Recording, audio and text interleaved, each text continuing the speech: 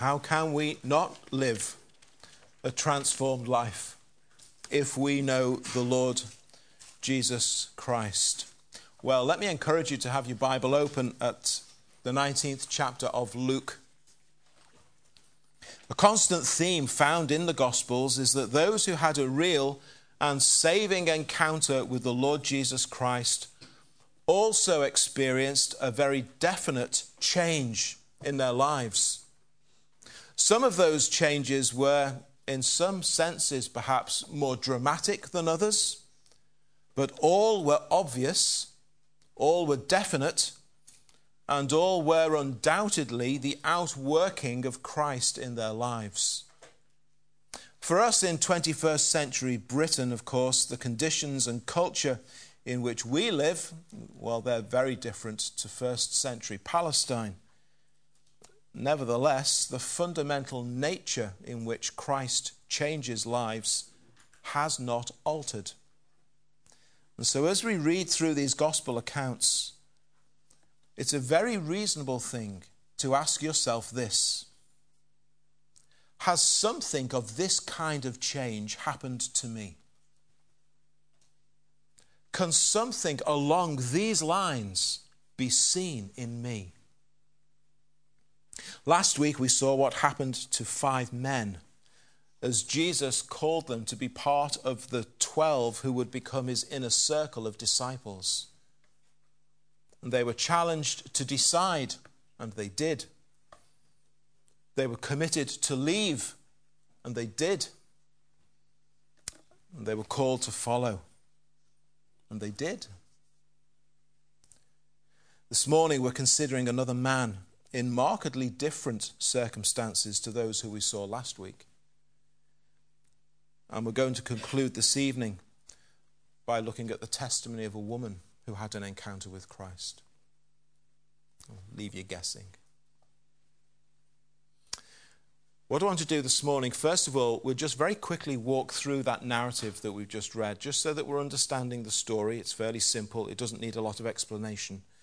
But there are deeper lessons here that we can learn. And so then we're going to look at 3 lessons that we can draw out of this encounter that Zacchaeus had with Jesus on that day in Jericho. So the location is Jericho, the place where those walls fell down in the Old Testament, now long been rebuilt. It's a thriving and prosperous city in New Testament days. It's located on the edge of the Jordan Valley. It's on a road, a fairly major road that leads up into the hills where Jerusalem is located.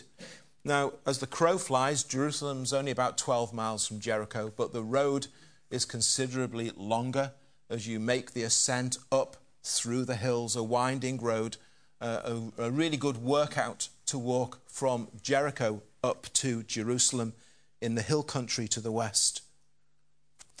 Jesus is on his way to Jerusalem. When he gets there, that will be his final week that he is alive before he's crucified. And Jesus is passing through Jericho on his way to Jerusalem. And perhaps this will be the only opportunity that Zacchaeus will have to catch a glimpse of this man he's heard so much about. Zacchaeus is a tax collector. And not just any tax collector. He's the head of the city tax office. And he collects taxes for the Romans. So the Jews don't like him very much. Verse 7. Like most tax collectors in his day, I'll leave you to judge for those of today, but like most tax collectors in his day, he was a cheat and an extortioner. And he was undoubtedly both proud and greedy. I wonder if I asked you to sum up in just 3 words someone who you know well, how you would manage to do it. Luke manages to do it for Zacchaeus without any hesitation whatsoever. Zacchaeus is summed up in 3 words. He was rich. That is Zacchaeus. That is his life. That is his goal. That is his thrill. That is his motive. That is his goal and object in life. He was rich. That's the man. His riches were his life. And his life was about accumulating riches. But this day was an unusual day for Zacchaeus. Something moved him, perhaps in a way that he'd never been moved before. He was moved to inquire. And for the man that he was, he went to considerable lengths in order to make his inquiry. I'm sure this behavior for Zacchaeus on this day was probably quite out of character for him, as he runs and climbs up the tree along the road which Jesus will walk along, given the layout of the city, and he knows where Jesus is heading. He can work out where Jesus is going to be in a few minutes' time or in half an hour's time. And verses 3 and 4 tell us he runs ahead, he climbs up the tree, and he waits. And eventually Jesus reaches that tree where Zacchaeus is perching, and Jesus knows that he's there. And verse 5, he knows exactly who he is. He speaks to him by name. And he invites himself into the home of Zacchaeus. Zacchaeus, we see, is overwhelmed with joy, but all of the neighbors have the opposite reaction in verses 6 and 7. Now, at the end of verse 7, if you were making a film version of this, you'd probably see a shot of Jesus from the back walking through the front door of the house of Zacchaeus. And then the picture would blur, and a little caption would come up across the bottom of the screen, "Sometime later, ... We don't know how much time later. But some time later, Zacchaeus is standing in front of Jesus at verse 8.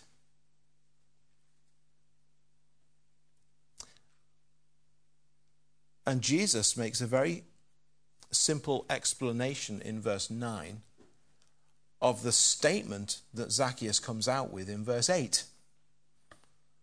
Salvation has come to this house.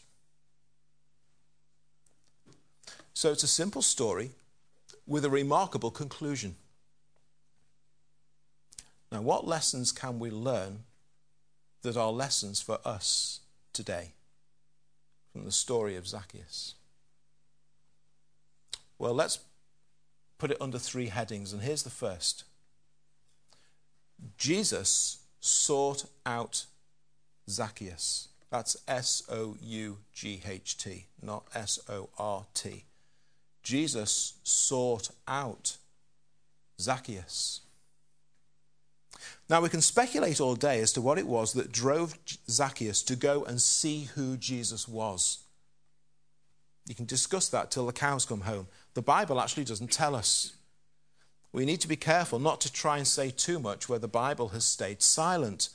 But I think we're on safe ground, I think, to suggest that God, by his Holy Spirit, has been provoking and prompting Zacchaeus. How? Why? We don't know. Have there been events and circumstances that have recently taken place in the life of Zacchaeus that's got him thinking? Maybe. But whatever it was, this man just knows, I need to find out more about this Jesus. And so he runs and climbs up his tree. Now, whatever it was that was going on in the life and heart and mind of Zacchaeus, the single thing which made the biggest difference to how the rest of that day would unfold is that Jesus sought him. Because as Jesus got to the tree where Zacchaeus was sitting, Jesus stopped. Jesus looked. Jesus saw. And Jesus called. Zacchaeus didn't do anything. He was just sitting there.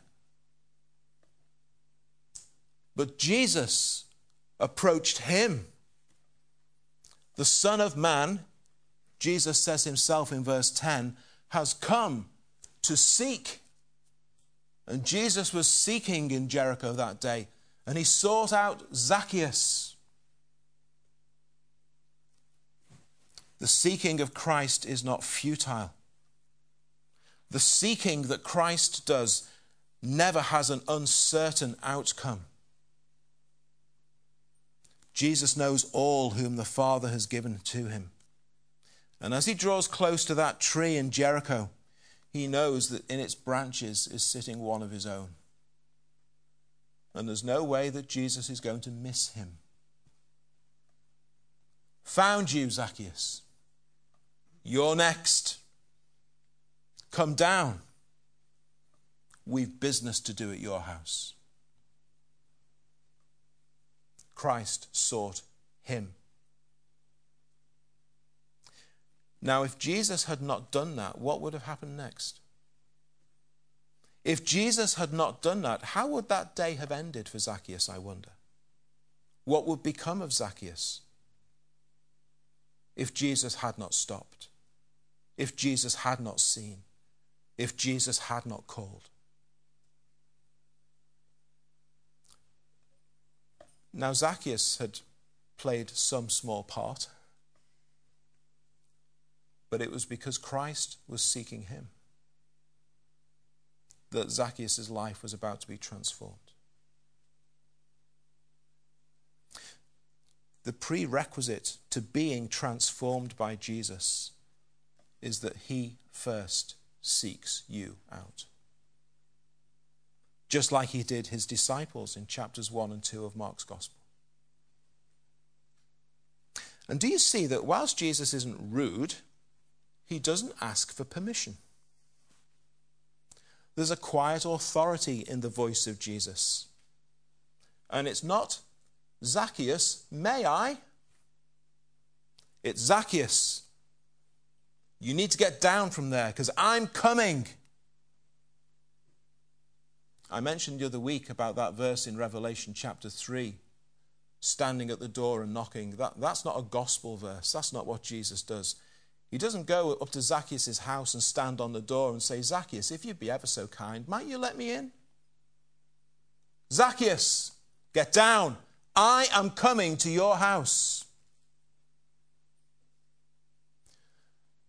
And of course, Zacchaeus is overjoyed. Because that's what happens in this exchange with Christ and sinners, you see. Who's a Christian here who's annoyed that Christ broke into your life without asking you? Anyone got any complaints that he did that? Of course not. You're overjoyed that he did.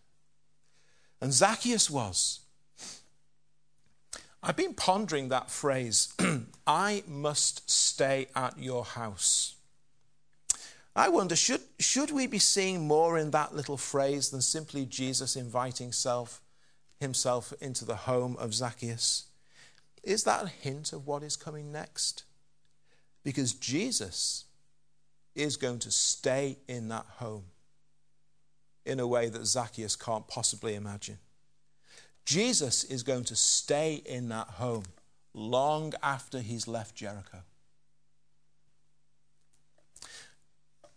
I suspect we're not supposed to read that into those words, to be honest. But it's tantalizing to think that perhaps we could. Zacchaeus, I'm going to stay in your house. Zacchaeus, I'm really going to stay in your house. Is that your experience and testimony as a Christian? Christ really has come and stayed.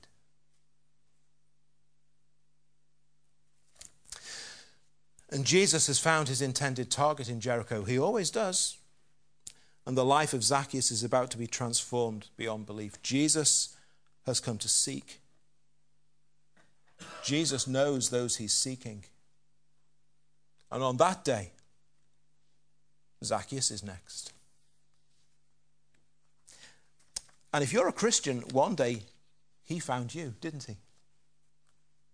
Amazing love we sing. How can it be? For, oh my God, it found out me. It's wonderful. Each believer here this morning, personally sought out by the Lord Jesus Christ, as certainly as he appeared before Zacchaeus on that road in Jericho, as certainly as he appeared at the lakeside in Galilee when he called those disciples, as certainly as he appeared as a light in the sky and called Saul of Tarsus as he was making his way to Damascus. The Lord Jesus Christ seeks out his own.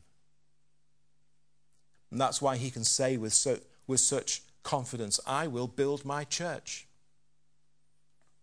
Because it's not down to you finding me. I'm going to come and find you. I'm going to come and seek you and find you, and I'm going to save you. That's the message of the gospel. What a difference that should make in how we treat one another. What a difference that should make in how we speak about one another. We're all found ones by Christ. And perhaps even today here, someone will be visited by Christ for the very first time, and he will seek you out. And how we should pray for that every Lord's Day when we meet.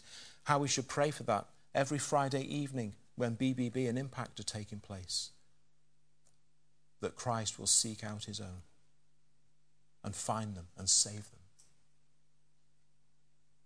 And if you are one of the found ones, you can never be the same again, can you? You can't. Because we see that Zacchaeus, secondly, is a sinner saved. He's a sinner saved. Now the people, when they say about Zacchaeus in verse 7 that he's a sinner, of course they're correct. Where they're wrong, of course, is that their own estimation of themselves is that they're not sinners. Or at least they're certainly not in the same league as men like Zacchaeus. Where Jesus says in verse 10 that he's come to seek and to save the lost also reminds me a little bit of something that he said in Matthew's Gospel in chapter 9 from verse 12.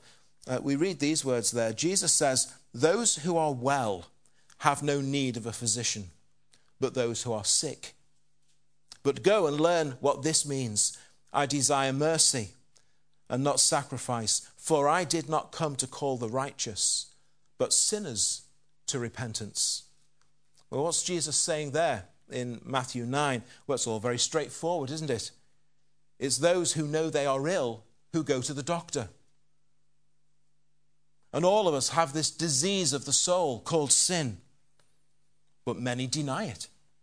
And they insist that they're in fine shape, thank you very much. Accordingly, they don't turn to Jesus because they don't think they need him.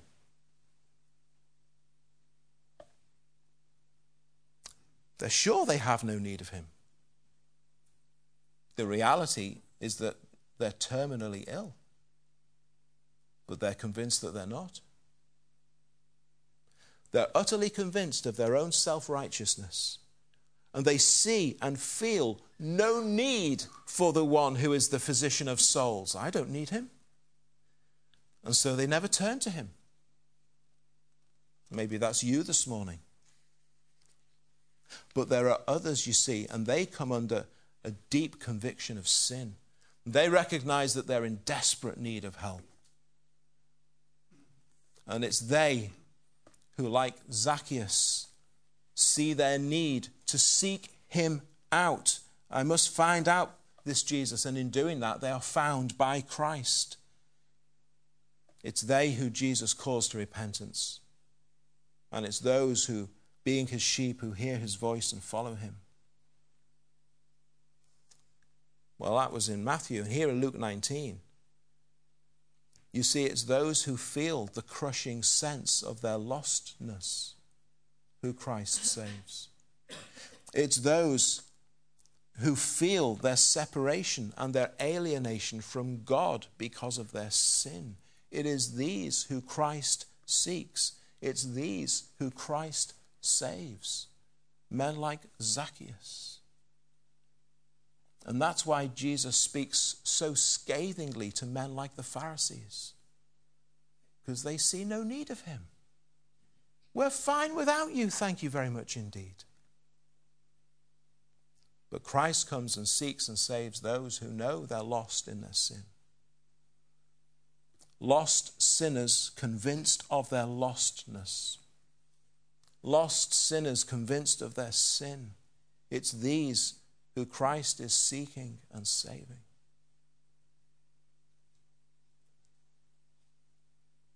And in gospel preaching, the gospel is not being preached if these kinds of truths are not being made clear to people. Well, we're talking about transformed lives.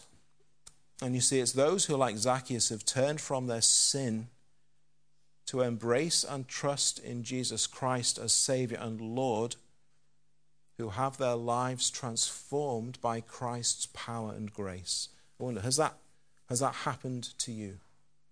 Because we can say without any doubt whatsoever that that is what has happened to Zacchaeus that day. Zacchaeus has been saved from his sin. Zacchaeus has been forgiven his sin. Christ has saved him. Salvation has come to this house, says Jesus. Salvation has come to the soul of Zacchaeus. And salvation is always by means of faith in Christ. And it's only by means of faith in Christ. And we know that Zacchaeus has been granted the gift of faith that day. And some of you might be thinking, well, how do we know that? Because the word faith doesn't appear in the text. How can we say with such certainty that faith has come to Zacchaeus that day? Well, we know because of what Jesus said in the second half of verse 9. Zacchaeus is declared by Jesus to be a son of Abraham. What Jesus means by that is that Zacchaeus is a true son of Abraham. In other words, he's a true and genuine one. He's a true and genuine Israelite in that sense. He truly is one of God's own people. And we know that by using the Bible to explain the Bible. That's what we do. We use the Bible to explain the Bible. When Jesus calls Zacchaeus a son of Abraham, what does he mean? Well, we just turn to Galatians chapter 3. And the Apostle Paul gives us a very clear answer. Galatians 3, beginning at verse 5. Therefore, he who supplies the Spirit to you and works miracles among you, does he do it by the works of the law or by the hearing of faith? Just as Abraham believed God, and it was accounted to him for righteousness. Therefore, know that only those who are of faith are sons of Abraham. And the scripture, foreseeing that God would justify the Gentiles by faith, preached the gospel to Abraham beforehand, saying, in you all the nations shall be blessed. So then, we who are of faith are blessed with believing Abraham. Verse 22. But the scripture has confined all under sin, that the promise by faith in Jesus Christ might be given to those who believe. Before faith came, we were kept under guard by the law, kept for the faith which would afterward be revealed. Therefore, the law was our tutor to bring us to Christ, that we might be justified by faith. But after faith has come, we are no longer under a tutor, for you are all sons of God through faith in Christ Jesus. As many of you as were baptized into Christ have put on Christ. There is neither Jew nor Greek, slave nor free, male nor female. You're all one in Christ Jesus. And if you are Christ's, then you are Abraham's seed and heirs according to the promise. All of that has become true for Zacchaeus that day. Jesus can't possibly call him a son of Abraham if he doesn't have faith. He's been brought to faith in the Lord Jesus Christ. To be a son of Abraham is to have something that is to have become something that you never were before. According to Paul in Galatians chapter 3, it's to have become a child of God. Zacchaeus became a child of God that day in Jericho. God met with Zacchaeus that day and granted him the gift of faith, that he might trust in Christ. God visited Zacchaeus that day by his Holy Spirit and changed him. He was born again that day by faith in Christ. Salvation has come to this house.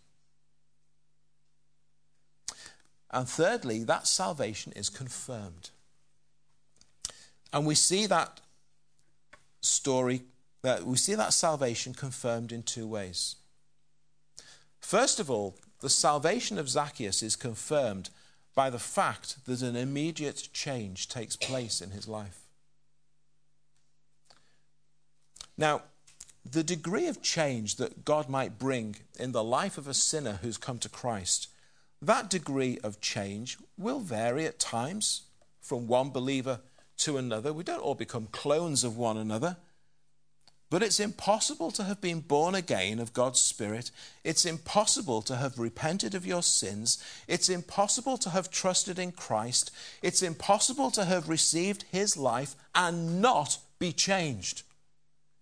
You can't have those things happen to you and stay the same. It just does not happen. You change. You're made new. You become a new creature. You're made alive. The old is gone. All of these different pictures and phrases that the Bible uses to speak of someone who's come to Christ. It's impossible for you not to change. It doesn't happen. And the change in Zacchaeus begins immediately, and it's significant. And you can see that he straight away wants to do as much as he can to put right all the wrongs that he's committed in his life as a cheating, thieving tax collector. His sin now shames him. His ruthless exploitation of the people disgusts him. And he must do everything that he can to make amends. His desires now have completely changed. His desires are towards godliness. His desires are towards righteousness. His desires are towards living as a man of integrity in Jericho. And now he wants to do that which is right in the sight of God. He has a concern for these people now that he never had before. And it's happened within a matter of hours because he's met Christ and been saved. This man's salvation is real, and his new nature and his new conduct are the proof of it. And it's interesting to note that it's after verse 8 that Jesus brings his own second confirmation of the salvation that has come to Zacchaeus. Now, it's not that this new resolve that Zacchaeus has found has earned his salvation. It's not that this newfound resolve in Zacchaeus is contributing towards his salvation. But these plans for what he's going to do with his money to put right all of his wrongdoing, they are the living proof that his salvation is real. In waiting until after Zacchaeus has made his statement in verse 8, Jesus is highlighting the point that when salvation comes, it brings change like this.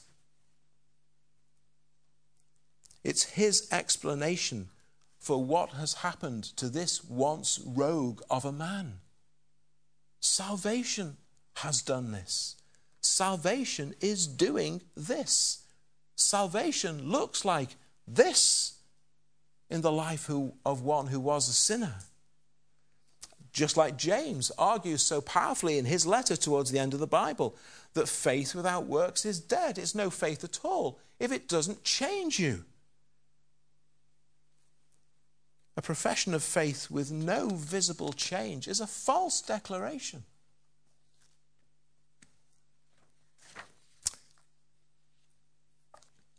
Jesus knows the heart of Zacchaeus.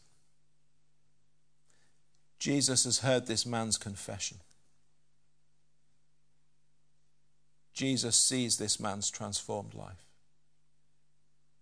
True salvation has come to the house of Zacchaeus. And Jesus really is going to stay there. He's going to stay there in the heart and soul of this transformed man. Jesus is going to stay in Jericho as the life of this man Zacchaeus continues to impact upon all the residents of that city in a way they could never imagine. So the life of Zacchaeus was transformed that day because Jesus sought and found him. Perhaps there's someone here this morning and you know in your soul that Christ is seeking you. You know you need to respond. You know you need to get that sorted out. Do it this morning before you leave. If you've no one else to talk to, come and talk to me. Do it this afternoon if you need to go and find somewhere quiet. But do it today. Zacchaeus was transformed because he was a sinner saved from sin who placed his faith in Christ to become a true son of Abraham and to be called a child of God. Are you? You can be. And if all of that is genuine, then you cannot help but show it as your life is transformed by God's love and God's grace and God's power, which now courses through your very soul. So be as Zacchaeus. Reach out to your brethren in the church and go out into the world in which we live. And in your life, as Christ enables you, let people see that in Christ and by Christ and for Christ, you too have been transformed.